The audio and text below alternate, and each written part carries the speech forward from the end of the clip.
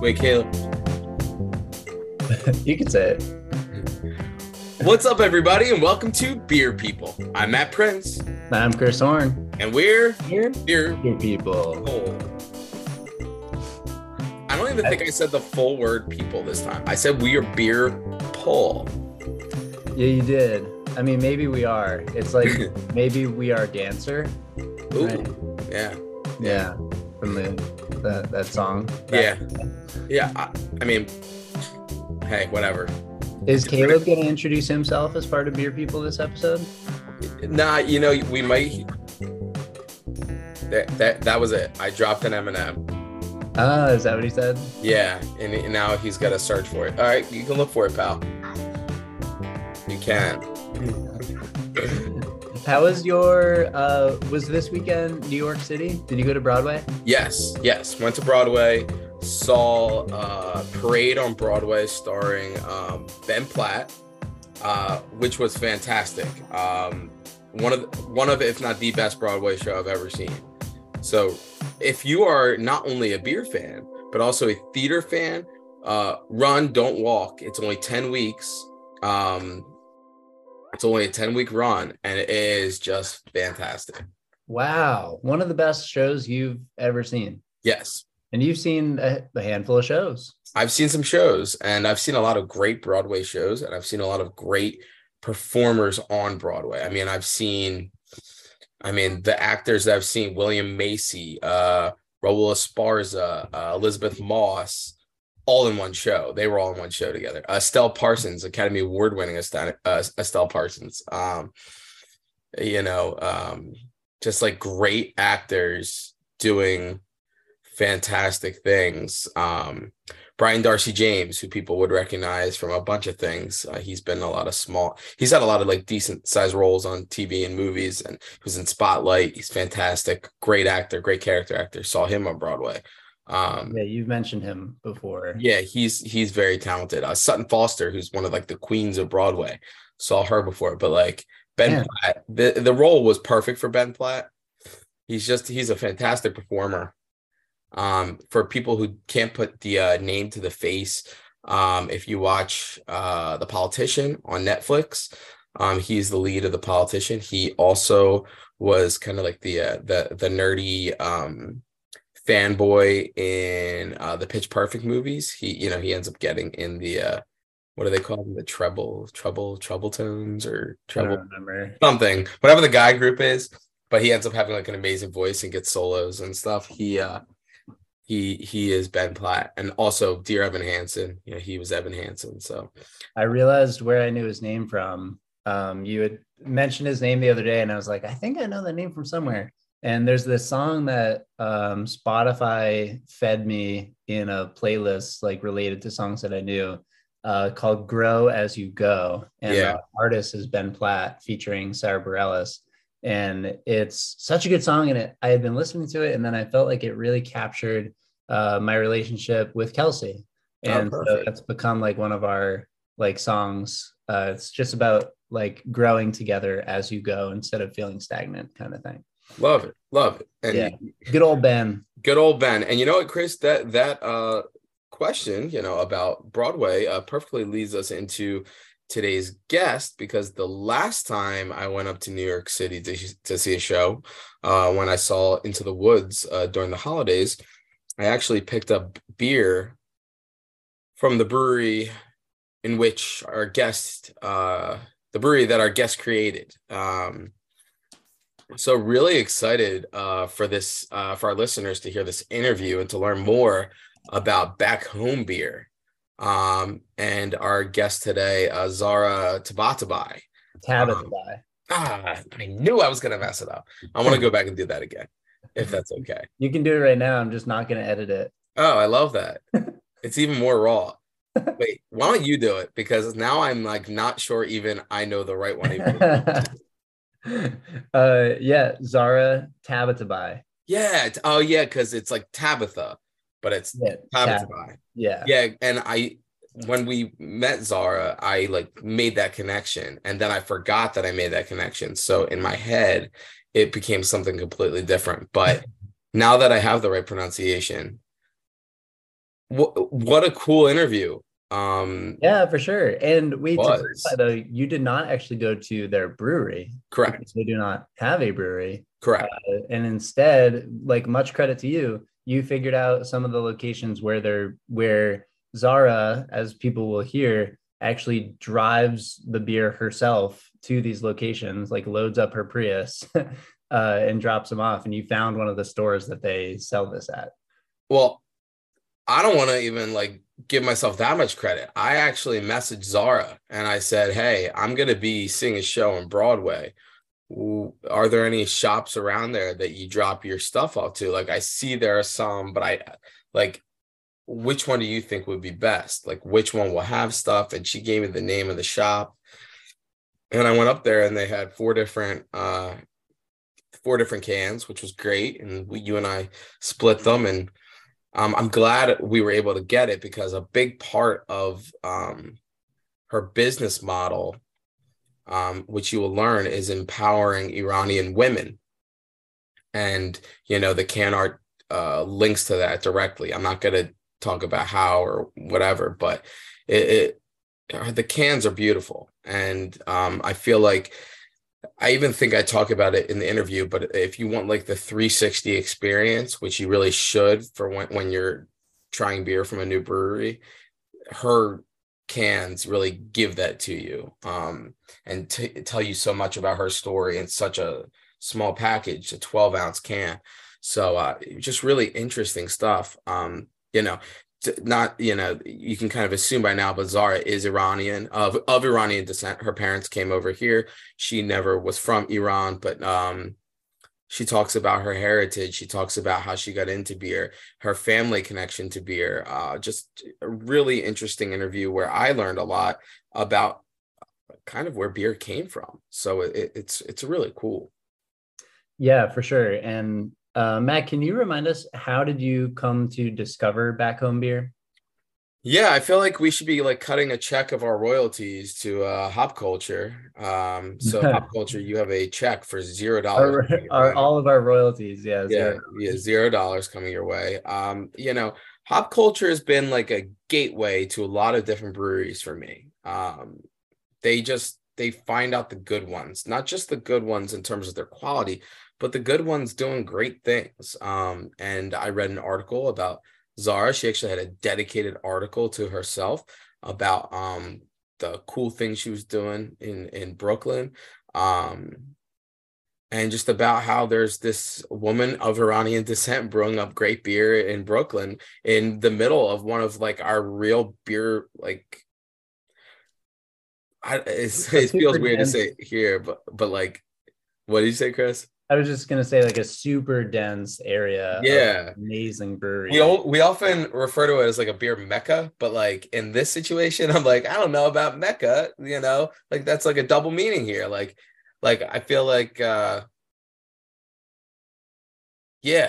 like she's in the middle of so many great breweries, and she's just like carving out this really unique niche for herself using, I don't even want to get into too much, like I don't want to like spoil it for anybody, but just a really unique person and a really unique story, and she's doing just really cool stuff. Yeah, and listeners will hear more about it very soon. Before we get to that, a couple quick things. First, Ramadan Mubarak to those who celebrate Ramadan, because that just began. We're recording this on Sunday, March 26th, and that just began a couple of days ago. And one of the things people will hear is that Zara does a lot to build community, whether that's with folks in Iran or the community here in New York, and with those who consume the beer. And on a related but tangential note about building community, I wanted to tell the listeners, and you, Matt, actually, about an opportunity to support a really cool cause. Beer Person Mike in Colorado, who listeners have heard of before, works at a really, really neat school. It's a full scholarship boarding school in Estes Park, Colorado. And most of the students come from lower income backgrounds, and those who go on to college are often the first in their family to do so. And the school is doing a fundraiser to help raise scholarship money for the students who go off to college or have expenses for their post-secondary endeavors. So, and the fundraiser is like cool as hell. So you can adopt a rubber duck, and the rubber duck will participate in a race down a stream. And the winning rubber ducks, like I forget how many exactly there are, will get prizes. And so you can follow the results of your duck. But when you pay for a duck, when you adopt a duck, it's $25, and 23 of the $25 goes to the cause that you're fundraising for. And it's happening on May 6th, the actual race. So folks have time to support if they want to. And it's at EP, which stands for Estes Park, epduckrace.org/Eagle Rock School, Eagle-Rock-School. So I thought that was pretty sweet and might be a cool thing for some folks to check out, especially if they're interested in education or supporting students going to college. I think that's great, Chris. And yeah, really, really cool to see that, like, very unique adopt a ... because there are a lot of adopt a ... and that's a very cool, fun way of supporting something kind of silly, but also like putting money towards a great cause. So thank you for bringing that up. And it's that kind of community building that our guest today, has really circled her attention around in Brooklyn. And like you said, not just with people in Brooklyn, but also in Iran. So, I feel like we should just get to it. Because I feel like if we talk anymore, we're going to just spoil some of the interview for our listeners. So here is our interview with Zahra Tabatabai.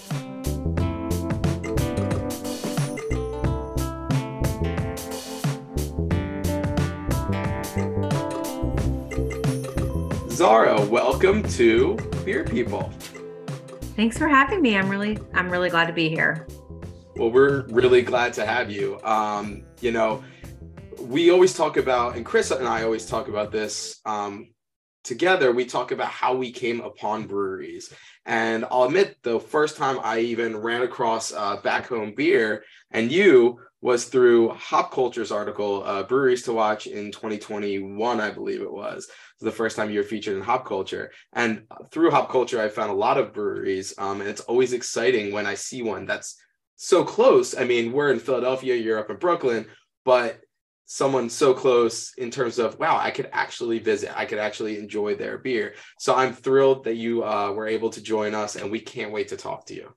Thanks. No, I mean, that was cool. That came out, I think like in my first year of brewing. So it was really exciting to like get that recognition and have people from all over reach out and start to follow the journey. So I'm glad you found me and Back Home Beer.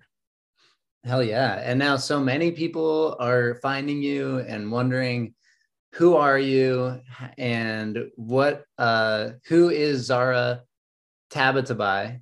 Did I say it right? You did. Good job. Who is Zahra Tabatabai? So tell us and tell the listeners.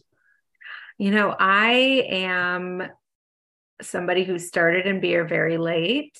I was writing for many years, and I just started homebrewing a couple of years ago. So I'm new to the industry. I always drank beer and loved it. And I heard stories of my grandfather brewing. And so that's how I got into it. But I'm really new to the industry. So when I meet a lot of people in the beer world, they've been in it for, 10 years, or they started out, just kind of learning in the brew house, and they work their way up to head brewer, or they've opened up a brewery. They've been in the industry for 10, 20 years, but I'm pretty new to all of this. So it's been great, but it's also been a huge learning process for me. That's for sure. Learning a lot on the job. You talked a little bit just now, and just through reading about you, about your grandfather. And can you tell us a little bit about his brewing journey back in Iran, and how that got you, and how you've continued that family tradition with Back Home Beer? Yeah, I mean, so that was really something I heard about growing up.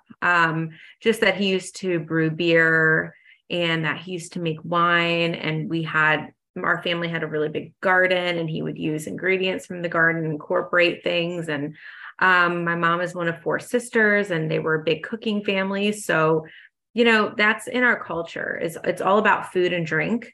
And so he died when I was really, really young. So I only really heard the stories about him growing up. And, they had told me that, oh, he used the sumac from the garden, or he used to dry the limes out in the sun because they lived in southern Iran. So it was really hot and humid most of the year. So it was just things in passing that I'd heard. And my grandmother a couple of years ago made a remark, just in passing, like, oh, I wish I had I wish I could try that taste again, or I wish I had that taste again. And so I was like, well, can't be that hard. Let me try and figure out how we can do this. So I took a couple classes at Bitter Nesters, which is a really cool homebrew shop here in Brooklyn. And I started to brew in my apartment kind of during COVID.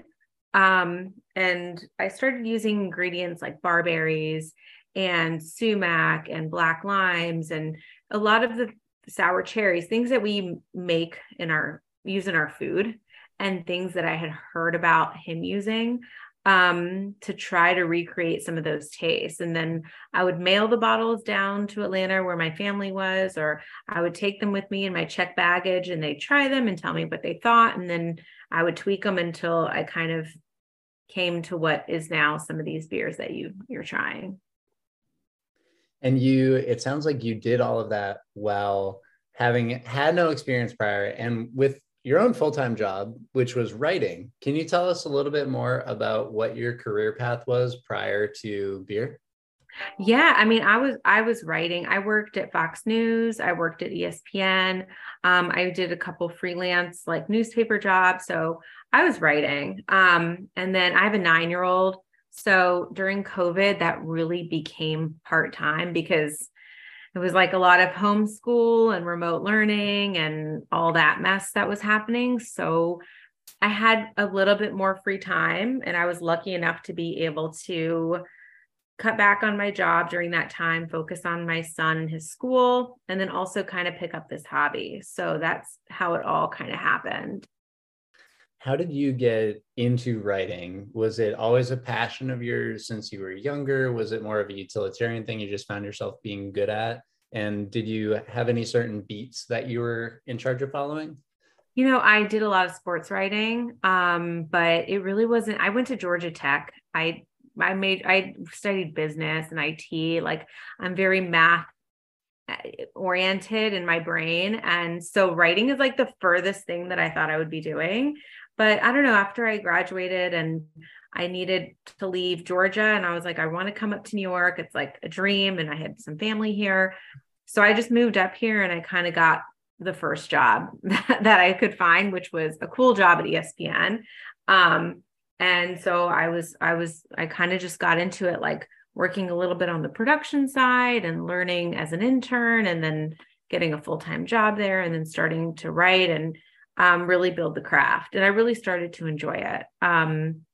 So that was really, it just kind of something that fell on my lap, but I really enjoyed the creative side because I hadn't really explored that at all through education. My education was all like science and math focused. And so I thought it was something interesting and something I hadn't really explored before. It's so cool that you have such a rich career before the beer. It's taking all my might not to turn this into a 100% sports podcast right now. As a diehard Philadelphia sports fan and an avid ESPN watcher, now I want to know everything that you did, but I will pull back. I will not let myself get to that point. It's really exciting to me. And your beer is so different from everyone else's. But before we dive into that, we always ask those typical questions. So yes, your grandfather brewed, he home brewed, and it became part of your family's fabric and those flavors and how they're reminiscent of home, and which is from reading how the name came about. And we'll talk about that as well. but can you talk a little bit about what were the beers that got you hooked, maybe before realizing the ingredients that you have now brought to it? What were the beers that you drank, and what do you still like to drink that might influence, what you brew?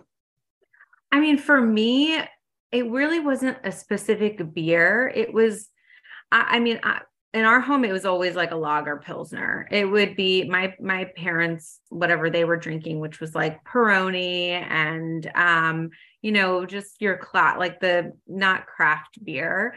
But for me, I think what was important is that I didn't really see what I wanted to drink in the beer world.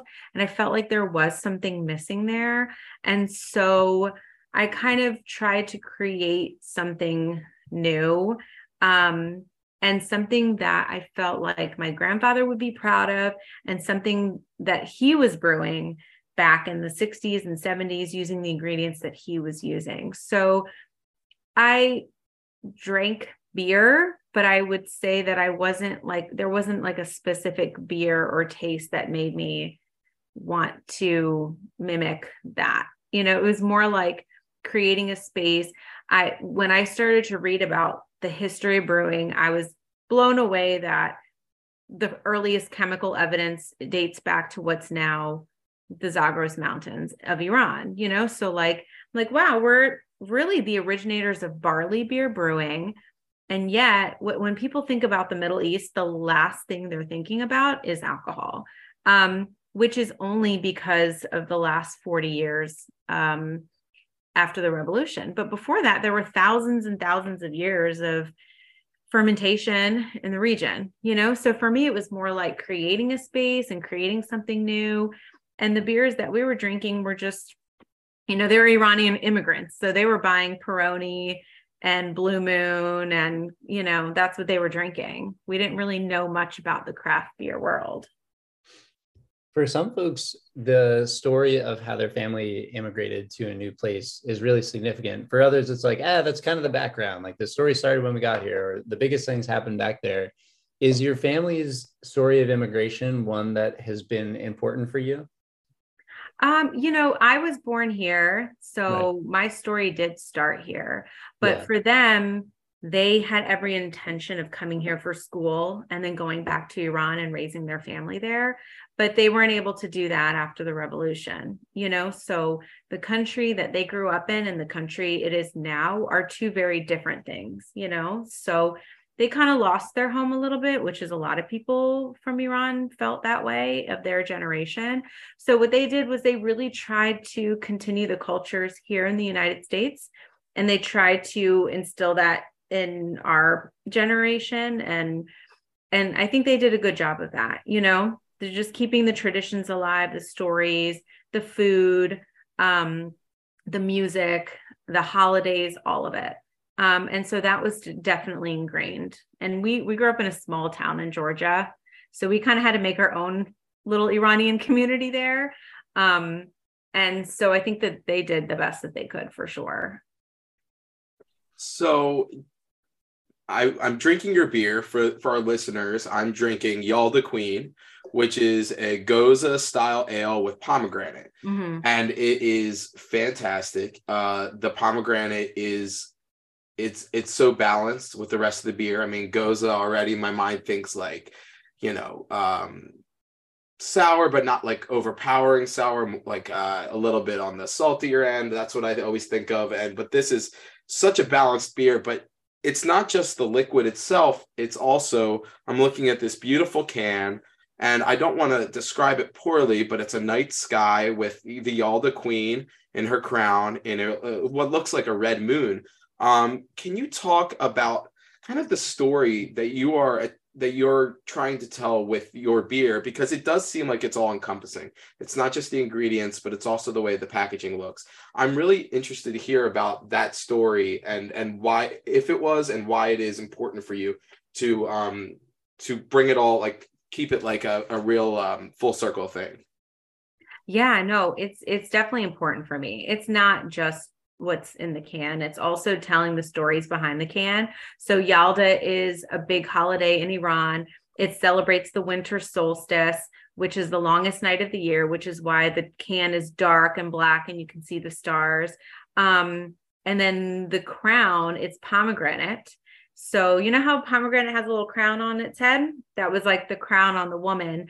But because there is a female-led revolution happening in Iran at the moment, I called her the Yalda Queen. Like I made it a female, like a strong woman on the can. So it was kind of like a few different layers within the artwork. And it was designed by an Iranian woman graphic artist as well. So I try to make sure that it's the story aligns, but also the person who is creating the artwork and the creative behind it is also represents Back Home Beer, and she does. And speaking of like creating a 360 almost like wrap around, our company embodies our values and our like family and our history. Your Instagram is also a channel by which you're expressing your like Back Home Beer's views and what's important. And very much to your credit, Back Home Beer's Instagram has been where I got a good amount of my updates on what's happening in Iran. Yeah. And I knew that I could go there for that.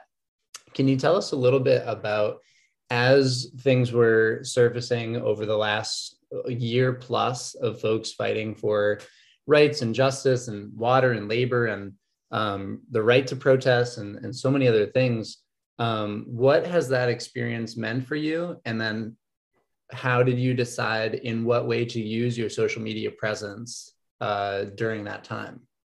Yeah, I mean, I felt like it was really important. I wanted people to know what was going on in Iran. It was a little bit difficult because I didn't want people to get turned off, but I also felt like I had a duty to raise awareness about what was going on and also educate people, have people come out to the protests. And for me, I just felt like I couldn't stay quiet while there is literally a female-led revolution happening in the country. You know, it just wouldn't make sense for me and my mission. And also what I'm doing is beer. I mean, I'd love Iran to be free. And I have so many people who send me DMs from Iran that are like, this is amazing. I wish I could drink this. Or I have people, which is even crazier, that are making beer underground in Iran and sending me pictures of what they're making, their setups, where they get their hops. Like, it is unbelievable, the beer that they are making in their homes illegally. And they can get fined, they can get sentenced to death for what they are doing. But for me, that's why it's kind of like, I feel like I'm living in the United States freely to do what I want. And I owe it to the people of Iran to amplify their voices, that because they don't have one, right? And I'm getting to do what they want to do. So it's like this bit of guilt too, that I just feel lucky enough that I'm here. But also that I just feel like I owe it to my family, my culture, my people, you know, in general. And you mentioned the risk of punishment by death, which is very real. I mean, we're recording this January 30th, 2023. Mm-hmm. And in the last couple of months, more than one person has been publicly executed by hanging and for participating in protests. Yeah. That is a very real thing that I would imagine, as you're being in touch with people on the ground, just adds an important sense of weight to the mission that you're bringing. For sure. It definitely does. And children, I mean, I have a 9-year-old. There are kids in prisons there that are under the age of 10. The people that have been executed are teenagers, you know? So yeah, it's hard. You can't really stay quiet when you know those types of things are going on, for sure. And especially when you have a connection. There are a lot of people who follow what I'm doing from Iran. And so the goal is maybe one day when it is a free country, because I think for sure it's going to happen, is to take the beer there, take the recipes there, brew it there. You know, that's ultimately what I would love to do. Well, you've clearly been an advocate and a news bringer for the people of Iran and what's happening there. I mean, as Chris said, and I can echo these sentiments, like I also get a lot of my news updates from your Instagram, but it's not just what you are doing, providing information about what's happening in that country, but you're also you've become an advocate for your current community, which is Brooklyn, advocating for local businesses. I know that oftentimes you'll just post about a restaurant that you really like, or, you know, a bar that you really like, because you want to share the good word and you want to draw people's attention to these other businesses. And then you've also partnered with East Village Loves NYC, which is an organization that brings healthy meals to New Yorkers in underserved communities. Can you speak a little bit about how you've gone about making Brooklyn your community, not just through your brewery, but also individually, and why you feel that's important? Why is that important to you? Yeah, I mean, it's very important. I think that, I mean, I've been in New York now for almost 20 years. Basically the lifeline of this city are restaurants and bars. They've really struggled in the last few years. They've been thousands of restaurants that have closed in just the last 3 years. I mean, it's crazy. And so I feel like we have to support each other as a community. So anything I can do, I mean, they support me and as a local business owner, and I support them. And I feel like it's the only way that we can all survive in this. Even just tonight, I was going to post about one of my restaurant accounts who has a GoFundMe because they're like about to shut their doors, you know, and I just donated to them. I just feel like, you know, none of us will survive without supporting each other. So I do think it's really important. And then as far as the kitchen on the Lower East Side, that was from day one, I was like, I want to have some sort of social impact with Back Home Beer. And so I partnered up with EB Loves. And so with every keg or case order with restaurants and bars, I donate back to the kitchen, which is, they are an amazing group of people. They're out every week and they are making thousands and thousands of meals for people in New York City and underserved communities. They have met the buses of migrants that have arrived in New York, and they have met them with warm meals and healthy meals for the families. So they're doing great work. So it's kind of like the least I can do is donate money to their cause. And I feel like at the end of the day, we all need to help each other out. Yeah, absolutely. And there's so much to support in your own community and in everybody's. And we've talked before on this podcast about the importance of, you know, putting your dollar where you think it'll matter. Mm-hmm. And I'm guessing that in listening to this, a lot of people will be wondering, so that Back Home Beer, how do I give my dollar there? And what kind of beer am I going to get? Can you tell us a little bit about, first, people might be thinking, where do I Google, how do I get this on Google Maps, Apple Maps, etc.? Can you tell us a little bit about, in the process of getting started, you don't have a physical location right now. How did you go about navigating like home brewing, but using other folks' equipment, like getting access to industrial equipment, canning, starting distribution? And is it your plan to get a physical location as well? I do. Yeah. I mean, I think that a lot of people will start off contract brewing, which is what I do, because it's a cheaper way. I mean, it's basically the only financially viable way that I could get started, and let people know about my brand and just kind of get a feeling and sense of how people are going to respond to it. So essentially I started home brewing, and the next step was get some sort of wholesale licensing, get everything in place for that, and then search and contact a bunch of breweries and ask if they have open tank space so that I can contract and brew there. And so that process definitely took a long time to get up and running. But Flagship Brewery out of Staten Island is a great group of guys, and they have opened their doors to me. And I mean, they're amazing. I would not have made it this far without their support and without them allowing me to come in and brew there, for sure. how do the logistics work? So you agree, you find a temporary home, you contract brew. Do you ship your supplies directly to there? Do you bring it with you each brew day? Or do you use some of the materials that they already have and then supplement with your own? So basically I order the grain, all the raw materials I order, and it gets delivered straight to Flagship.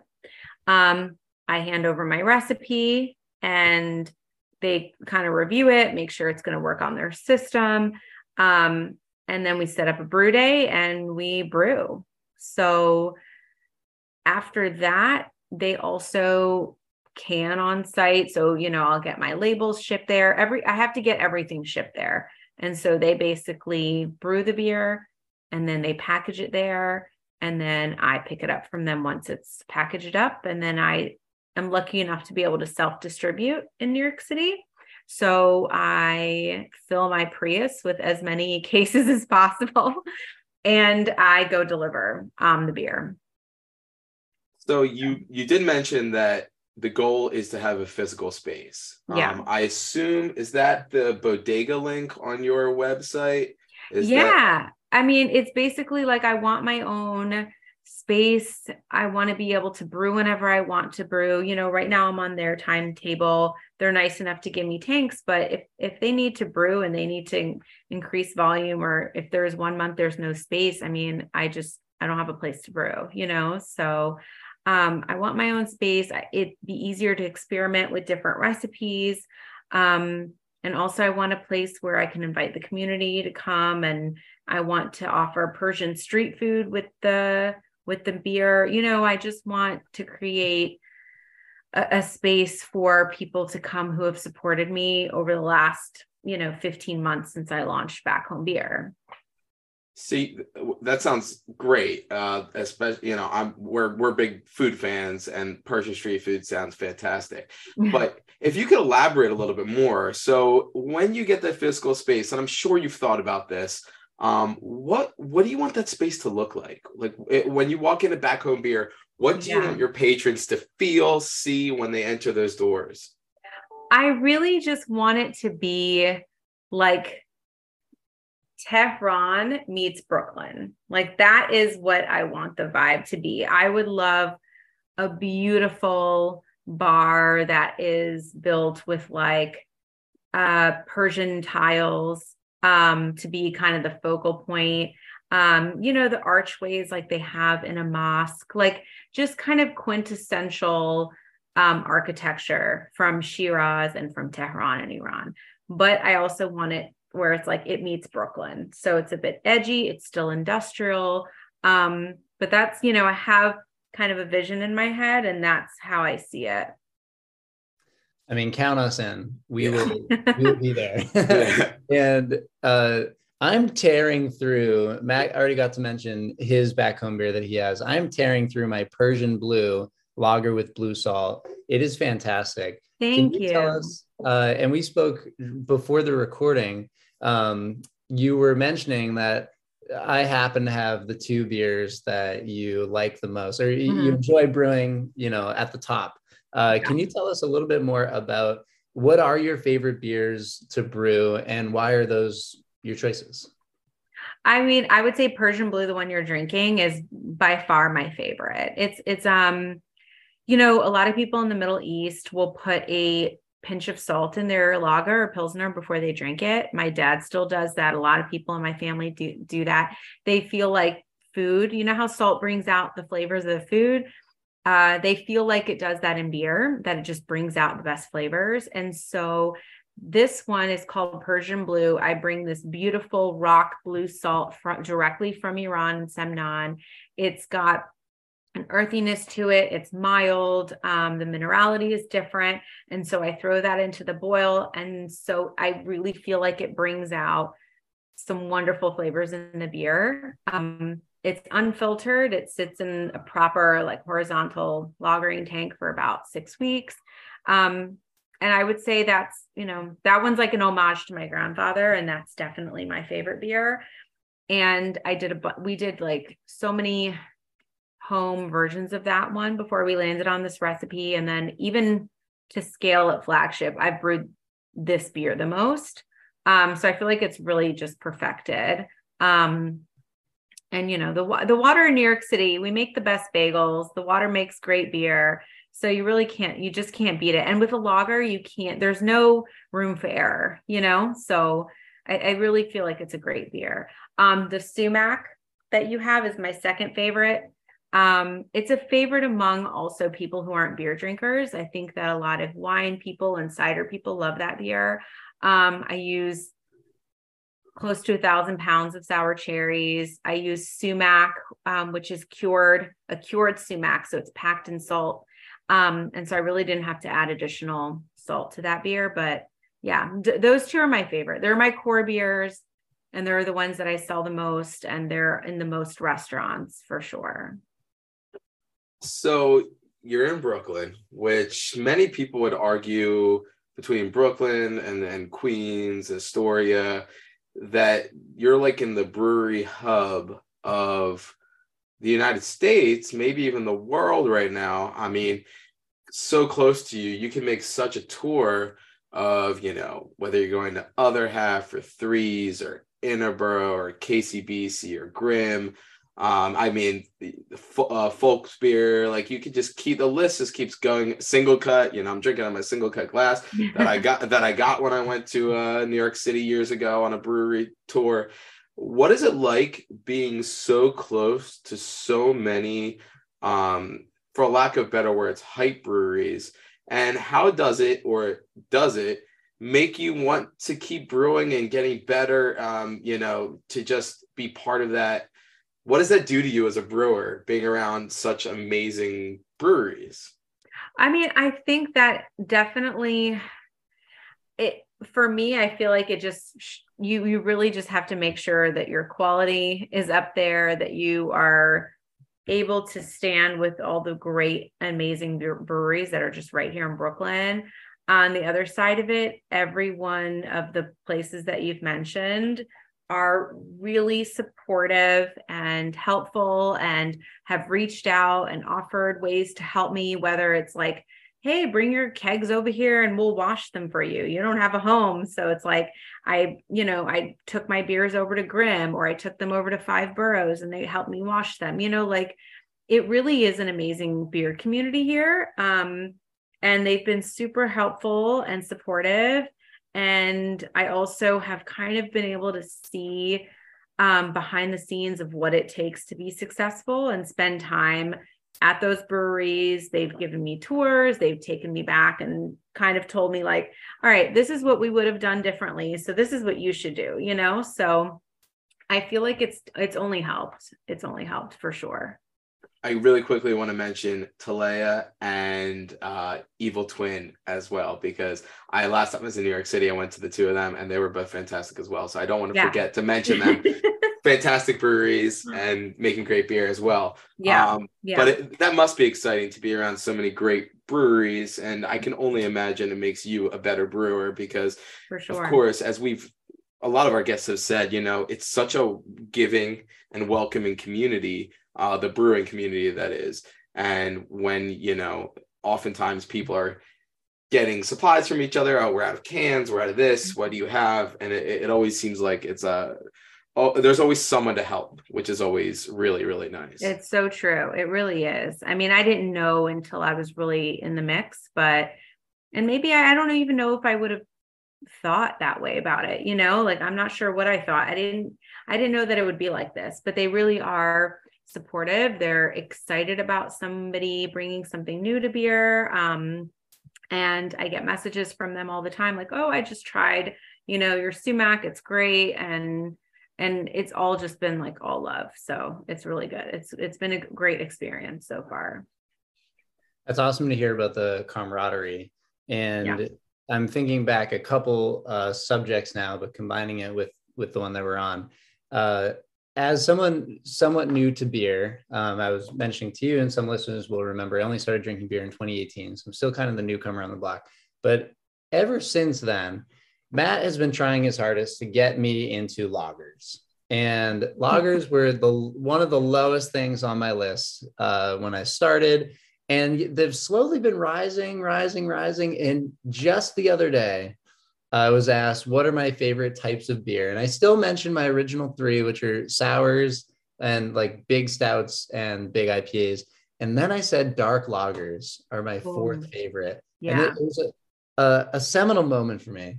And it reminded me, though, thank you, Matt is applauding for those who can't see it. It reminded me, though, that about a year ago, when we were talking to our first guest, John Paradiso, he mentioned, we talked about a phrase called year of the lager. And I've heard people say that since I started drinking beer, and it keeps coming about, but I think we're closer to it actually being the case now. Yeah, do you good. have a stance on the year of the lager? I mean, I feel like it's the decade of the lager or the century of the lager. I mean, that's what I feel like, that's just what beer is and what it's supposed to be, you know? So I feel like for me, you just always have to go to the classics. Like that's why they're classic, because I really feel like they're done well, they're clean, and you can't make any mistakes in a lager.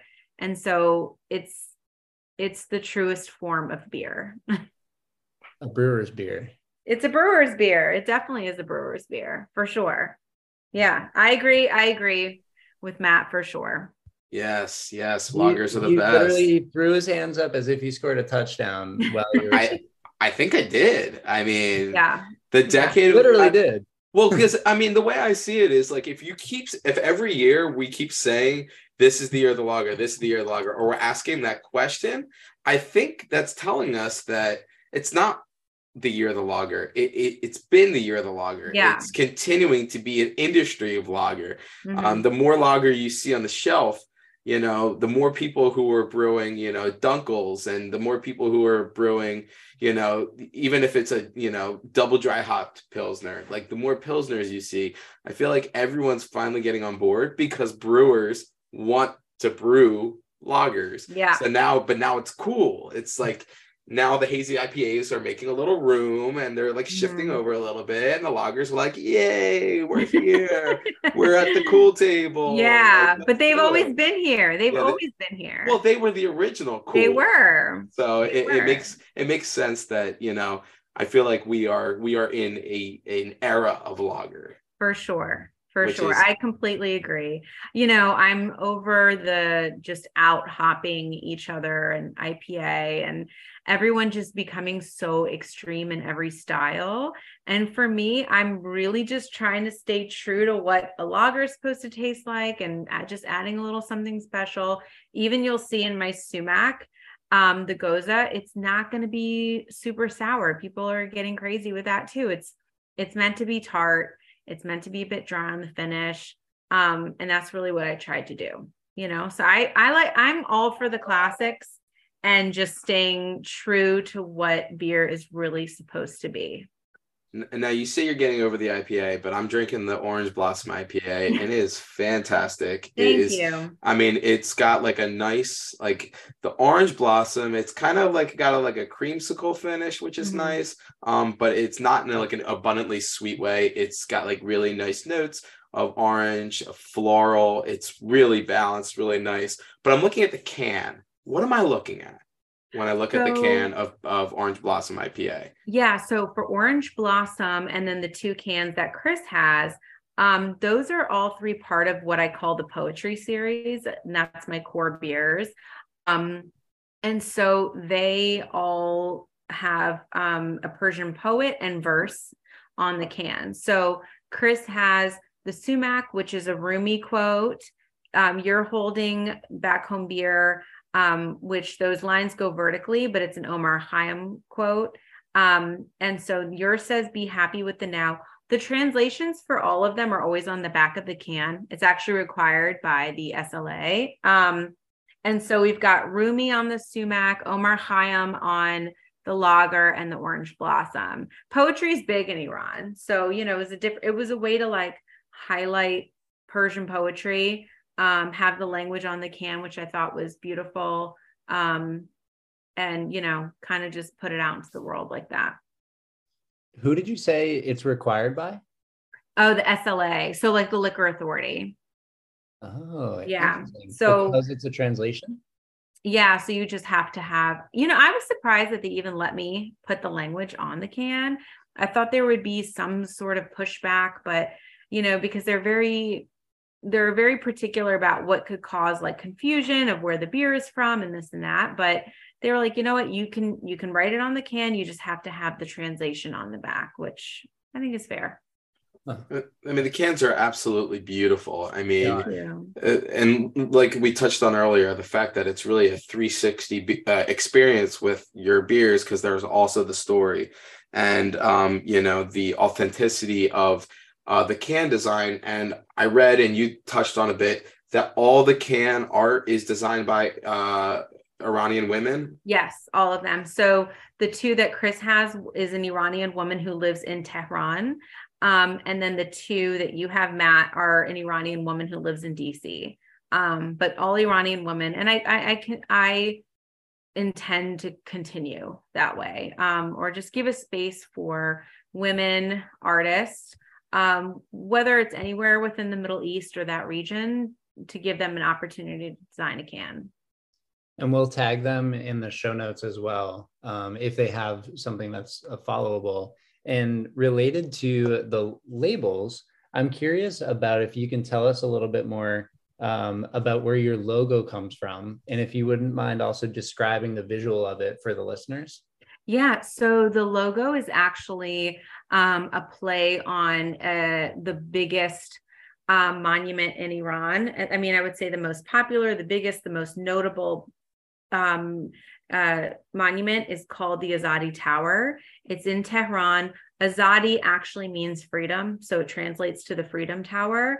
And so if you look at it, it's kind of like this huge triangle shaped structure right in the middle of Tehran with all this beautiful green space around it. It's actually the site of many like uprising and revolutions kind of starting.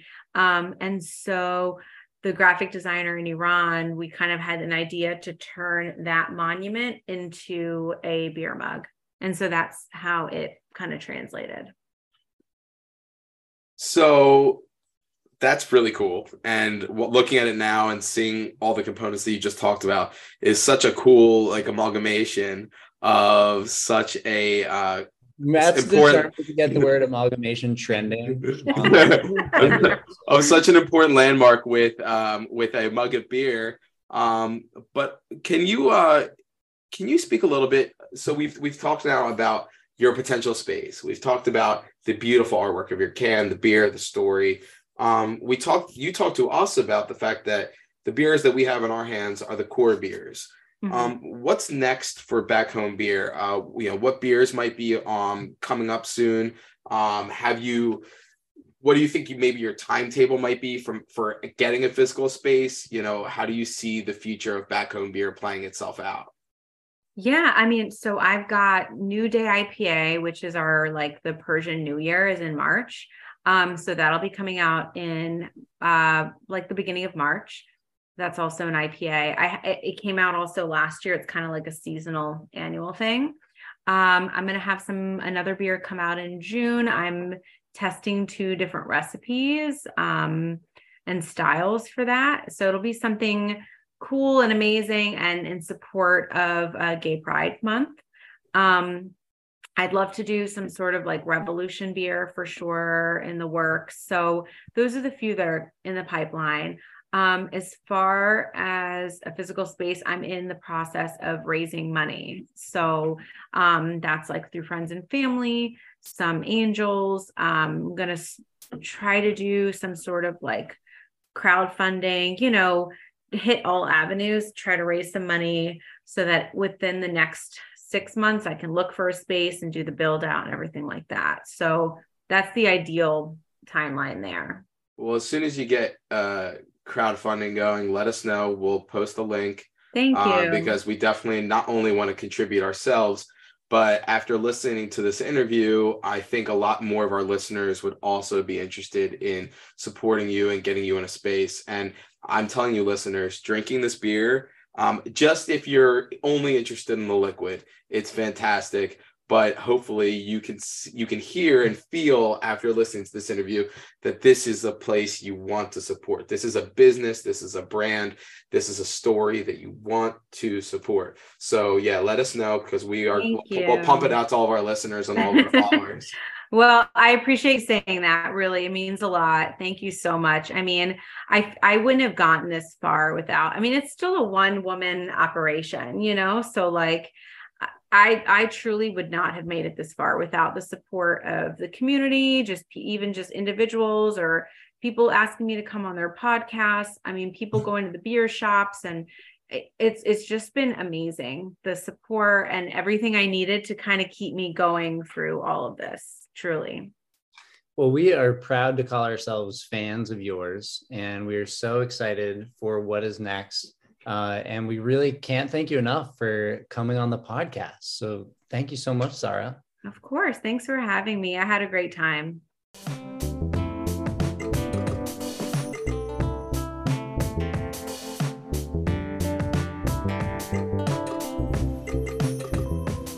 You know, Chris, we've talked to a number of people who have varying levels of support within their own space or within their own product.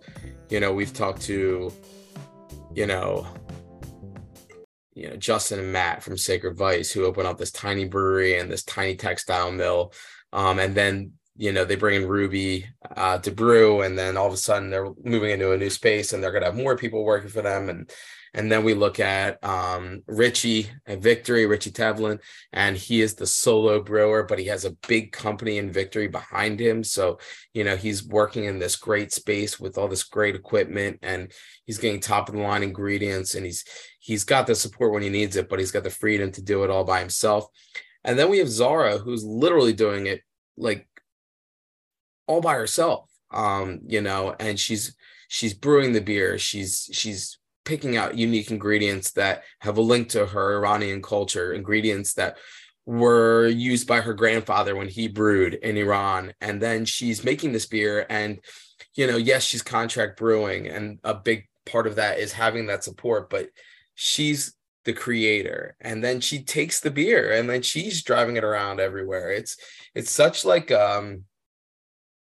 it's so cool. And then for us to be able to have enjoyed that beer during the interview and to know that it was all her like that. I mean, yes, other people are helping brew, and that's what contract brewing is, but like the ingredients and the unique ingredients, that is on her.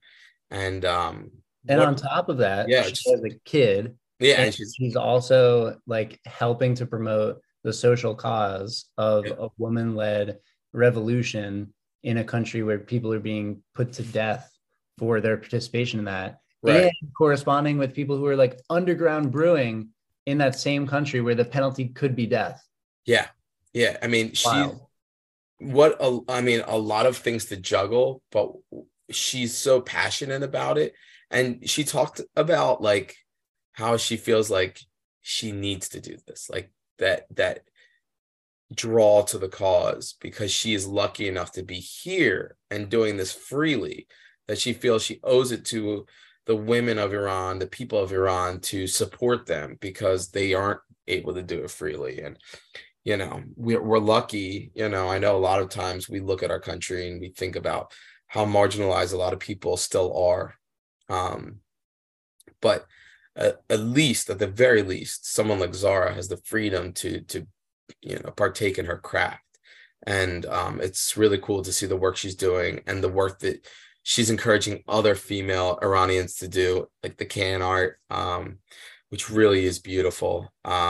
Just remarkable story. I'm so glad we were able to touch base with her and get her to come on the podcast, because it's a story that I was so eager for others to hear.